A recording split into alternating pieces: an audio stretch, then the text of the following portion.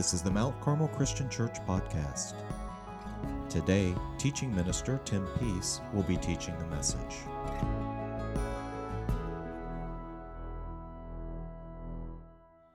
I was thinking about my message this week. We're going to go into James chapter 4 today and the subject matter of it. And so I wanted to open up with a confession. Today is a special day in the city of Cincinnati. It's Steelers week. Anybody? Yeah, it's Steelers week. We have to play the Steelers. We've lost 10 times in a row to them. Why? All right, so here's the deal. Okay. I bring that up for a reason. I am typically a lover, not a fighter kind of guy. I'm a gentle soul, mainly because if I got into a fight with most people, I would lose. But otherwise, I tend to be pretty low-key. But when the 3-hour window of the Bengals versus Steelers comes on my TV screen, the switch is flipped for me. Let's just say that colorful phrases come out of my mouth when that game is on. To give you the more clean version of them, let's say that the pass rush is going after Ben Roethlisberger. Do we have a pass rush right now? I'm not sure that we do. Anyway, when they're going after Ben Roethlisberger, things like rip his head off or break his knees come out of my mouth almost naturally, as if they're suppressed deep down and piled on high with niceties. And I was thinking about why is that sort of thing happens? Well, I'll tell you why. Ever since I was a little kid, I have been a Cincinnati sports fan. Now, my first live sporting event, yes, those exist. I can't wait for them to come back. My first live Cincinnati sporting event was a Reds game. And my family and I, we were in the red seats in the old Riverfront Stadium. And guess who the opponent was? The Pittsburgh Pirates. I tell you that because, for me, Pittsburgh will always be the enemy, whether it's baseball or football. But given the history between the Bengals and the Steelers, and admittedly the one-sided history of it, there is just something that gets within me when I watch the two play. Why? Because I want my team to win. And for some reason, all of my desire to be good and to do good to others flies out the window when my desire for the Bengals to beat the living snot out of the Steelers comes into play. And I just shout it from the rooftops. We do that in life. We want our team to win. We want things to go our way. We want to get what we want. And so suddenly all the things that normally make us up as people that genuinely want to do well, people that want to genuinely be a light to the community, when these moments arrive for us, our guard gets dropped, and it's like we become somebody else. I don't have to say too much to know that we just came through a political season that we have every 4 years where this happens, right? Especially online. We all turn into little keyboard warriors.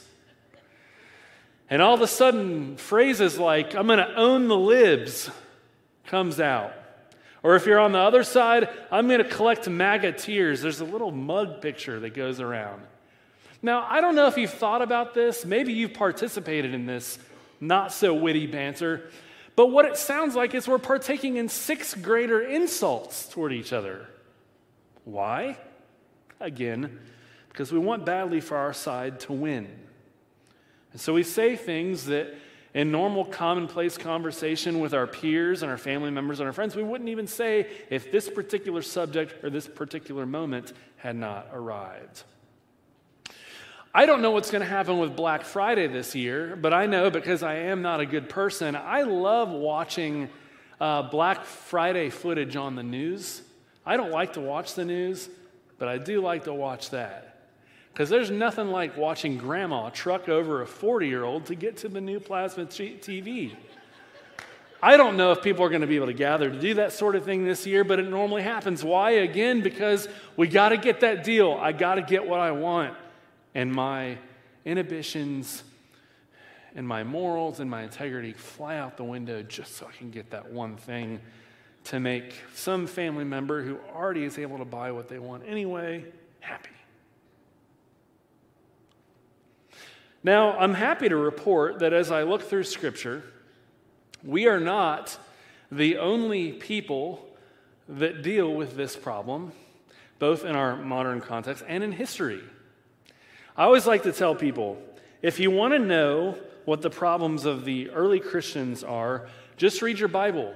Because of the same things that the writers like Paul and Peter and James and John all have to write about over and over and over and over again.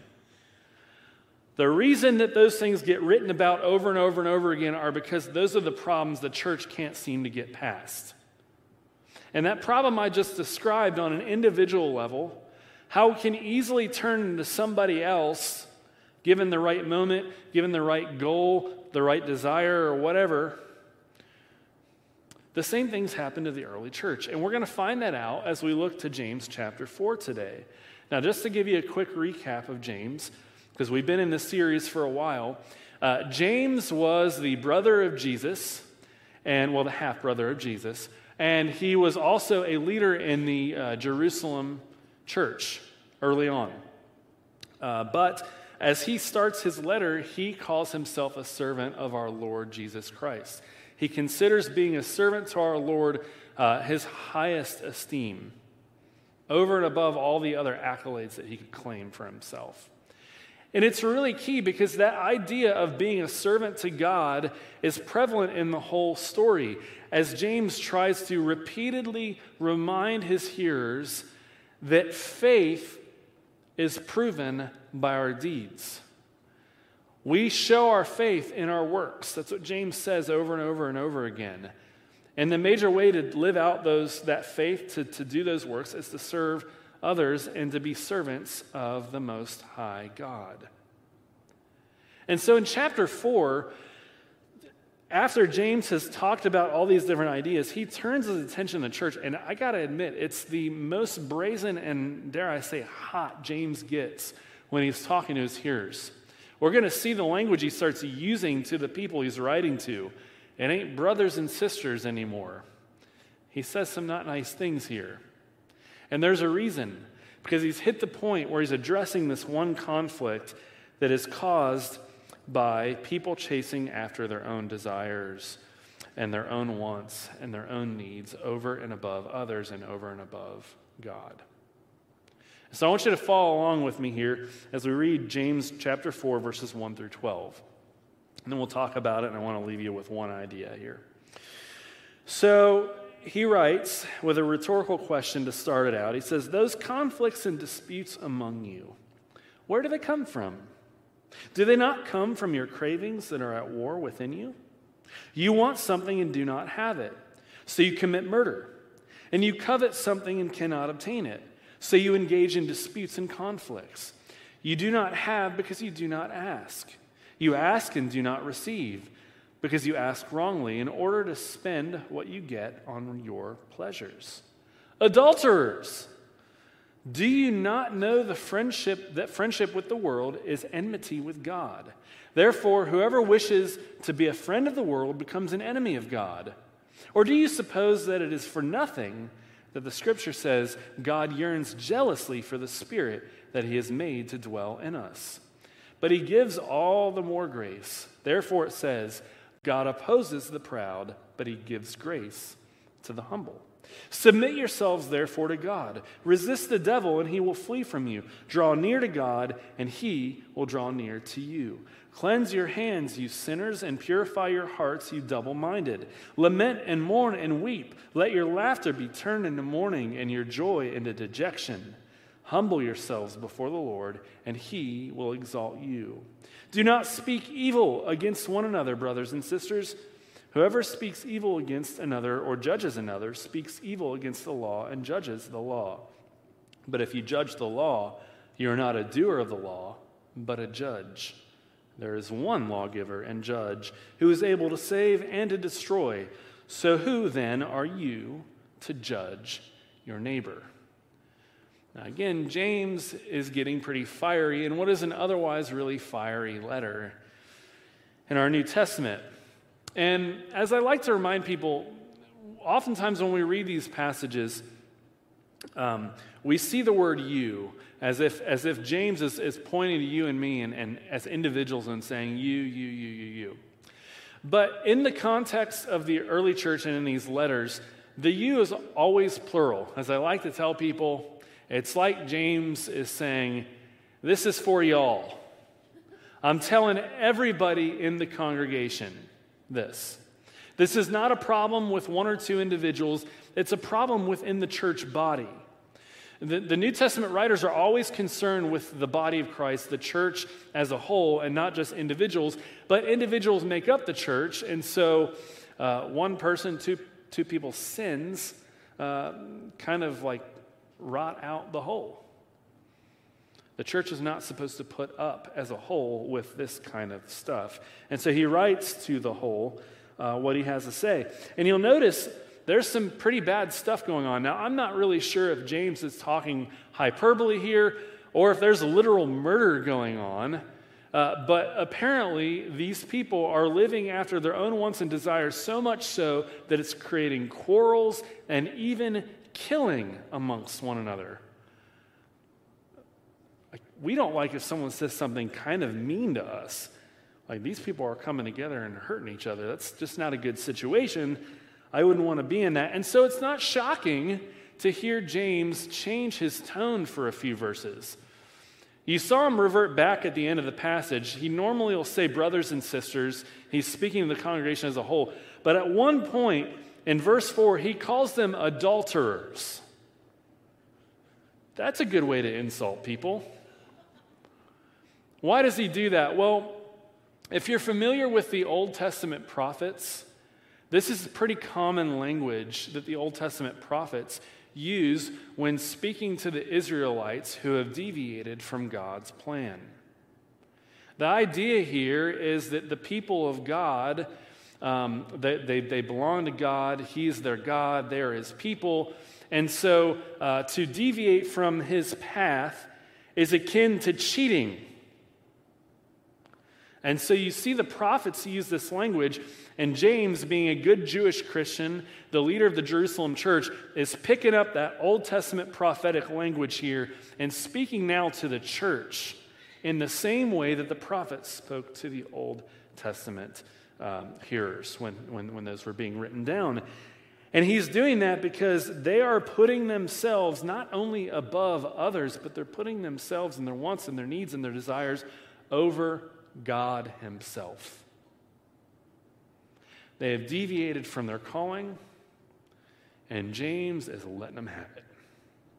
So he addresses them as adulterers, and he basically tells them, hey, if you want to live like the world, if you want to be part of the world, if you want to be friend of the world, you are becoming an enemy of God whom you claim to be faithful to. But he calls them back. He reminds them that God not only gave them grace, but sent his Spirit so that we could walk in step with the Spirit and live life as we are called to do and not in the way that they are doing. He calls them back to repentance in this passage. And he reminds them with a proverb. He says, God opposes the proud but gives grace to the humble. And this idea of the humble ends up being where he takes the rest of our passage.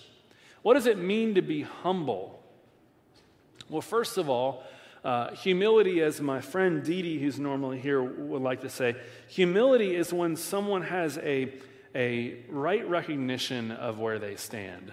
They're not too high, they're not too low. They know their place, they know their lane, and they stay there. They don't think themselves better than other people, but they also don't play the false humility game where they beat themselves up and act like they have no value, because of course the people of God have value. God sent his only Son for us. If we weren't valued by God, he wouldn't have done that. So humility is really recognizing who you are and not thinking more highly or even more lowly of yourself than you ought to. But in the original language, in the Greek, the connotation goes even further, because the idea of the Greek word is someone that puts themselves in a more lowly position. And more specifically, James has in reference here that people that are humble, that humble themselves before God, put themselves as lower than God and as less than or less important than their fellow believers. And so what does James do? Well, from there in verse 7, he gives them all of these imperatives. He says things like, submit yourselves to God, resist the devil, and he'll flee from you. Draw near to God, and God will draw near. He's got a play on words happening here. He's telling people, if you resist the devil will go away, and if you draw near to God, God will come near, which is what you should want. You should not go after the worldly and the devilish things, but you should want God's rule in your life. He then goes on and he says, cleanse your hands and purify your hearts. And then he follows that with lament and mourn and weep. Let your laughter be turned into mourning and your joy into dejection. Now, why would anyone want that? Well, here's the reality. If this church, if the people of the church, if we today are leading our lives based off of what we want and putting our wants, needs, and desires over and above God and over everybody else in life, and if that becomes what our life is all about chasing after, well, if we give that up, what's naturally going to happen? We're going to be a little downtrodden, right? And that's what he's saying. He's saying, hey, this may hurt a little to lose what you've been going after. It may hurt a little. It'll sting. It'll be a loss. Be willing to feel the loss. Be willing to have this joy in this other stuff that's inconsequential be taken from you in favor of the grace and the work of God through the Spirit. That should be our goal, even if it brings pain to us. And then he ends in verse 10, he says, to humble yourselves. So that's the last imperative. And then he qualifies this by reminding people that those that speak judgment over the heads of other people, they're basically putting themselves in the position of God. And he says there's one judge and one lawgiver, and guess what? It ain't you. It's God. So get off the throne. And then he ends with a question. He's got this kind of how dare you attitude, or this who do you think you are attitude. He says, what gives you the right to judge your neighbor? It's pretty heavy-handed stuff here. And so James is calling people away from this selfish ambition and toward the way that God wants them to be. And the reason for that is not only because that's what's best for them, but chasing after what they're chasing after is creating division in the church that Jesus wants to be united under his kingship and lordship. Did you know that in the Gospel of John, in chapter 17, Jesus prays over his earliest followers, his disciples that are with him in private, but he extends that prayer for the church for all time, including you and me. And do you know what he prays for? He prays that the church will remain unified. Clearly, Jesus knew what was up. And all of his followers that wrote books and letters in this book we call the Bible, they're still dealing with people not doing what Jesus prayed for. And guess what? So are we today. So it's a funny thing. I told you about my hatred of the Steelers at the beginning. So my friend Craig shared a podcast with me and my friends Arlen and Aaron, and we listened to this together. Separately, but we talked about it together after the fact. And it was this guy that does disciple making and teaches people how to share their faith and make disciples in the workplace. It's really, really good information. And I can recall listening to it. I had my earbuds in. I was taking some notes along the way. And suddenly the guy revealed something that made me drop my pen in disgust. Turns out this guy does work with players from the Pittsburgh Steelers, and specifically Ben Roethlisberger. What? Actually, I think Arlen was actually more annoyed by it than I was, but I thought it was pretty not good. And I'll tell you why I share that. Because while it's funny to laugh about that, because, I don't like that team, it brings home a good point. Sometimes when we let our own wants, desires, our own lives be more important than God and other people, it can make enemies between us that ought not be enemies, but ought to be unified in faith. Turns out Ben Roethlisberger, I can't even believe when I say this, is also a follower of Jesus, just like me. That means that even though I'm still going to root for him to lose today, I might want to back off on the, rip his head off and break his bones language. Because it turns out, even though he's on the opposing team of my favorite team, he's on the same team as me. And it's just like the politics thing. We can easily want our side to win and to be victorious and to shout down the other side so much that we forget that, yes, there are followers of Jesus that are part of the Republican and Democratic parties. Shocking. Yeah, I know, isn't that crazy? And guess what? Because of their having the same Lord and Savior and King as us, we are on the same team, even though we can easily turn it into a competition where hate and vitriol spews out of our mouths or comes out of our fingers on the keyboard. So look, I'm not telling you this morning to have a new favorite team. Please don't be a Steelers fan. We have some in here, I know. And I'm not telling you that you have to drop your preferred political party, although you should watch out who your allegiance is with, because it better be with Jesus. And I'm not even telling you it's bad to have a nice TV. Just don't truck over a 4-year-old on your way to get it. The point that I'm really trying to make this morning is this.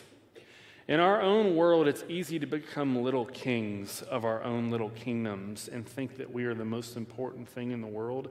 And that's the thing that divides the church. So remember this from James. Don't be a king. Live for the king. Don't be a king. Live for the king. There is nothing you can aspire to be. There is no thing you can go try to get. There is nothing that you can desire to be victorious in that takes the place and precedent over Jesus and his mission in this world. Nothing. And when you misunderstand that, or when you lose sight of that, that is when the church becomes divided. And when the church becomes divided, know that you and I, those that cause that division, are railing and running against the very prayer that Jesus had for his church and the very thing James is using such hot language to combat. What James calls us to do, and what we should do as a church, is to truly repent, to recognize that we are not little kings of our own little kingdoms, but that we have one King, one Lord, one Savior, and we owe him our allegiance. And when we all do that together, we become a united church. I believe Jesus is the hope of the world, and I believe he desires a united church to go out and make disciples of the world around us, to be a light into the community, not to look just like the rest of the world around us. The world that we live in is divided. The church that resides in this world ought not to be. And that's what James calls us to. So don't be a king, live for the king. And that brings us to a time of communion. You know, the beauty of taking communion each and every week is that Jesus told his earliest followers to take the bread and the juice and to remember that his body was given for us and that his blood was poured out for us. And it's such an easy little phrase to remember. He says, do this in remembrance of me, right? But you know, the funny thing about that little phrase, do this in remembrance of me, why must we remember? Well, we need to be reminded. We're talking about Jesus, the person that exemplifies obedient faith, the kind of faith James calls us to. And in this world that becomes so divided, and when we can easily lose sight of who we are and who we're called to be and what we're called to do and how we're called to act and speak, it is nice to come back weekly as a church body and be reminded of who we are, what we're called to be, and to recognize that everything that we are called to be is captured in the person of Jesus. Jesus not only gave us life, he is the example of how life ought to be lived. And when we do that, we as a church together achieve the goals God has for us as a church body. So do this in remembrance of him. Take this bread and eat. This is his body given for us.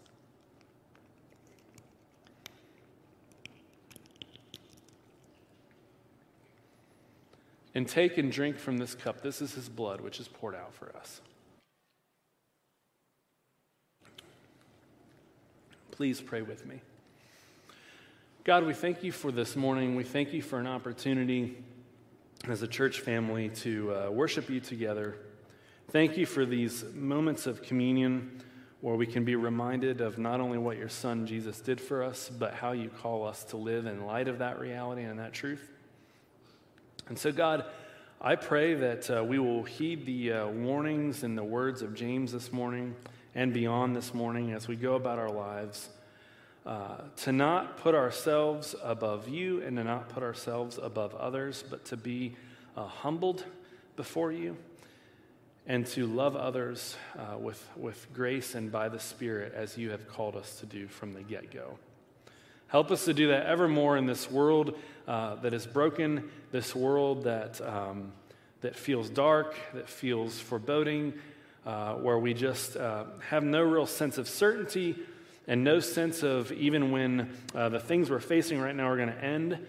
We may not know the answers to that, but we know one thing is for certain, that you have called us to be a light in this world, and we know not only how to do that, but we know on whom we can lean to do that, and that's you. Help us to do that, and help us to lean into you for strength. And it's in your Son, Jesus' name, we pray.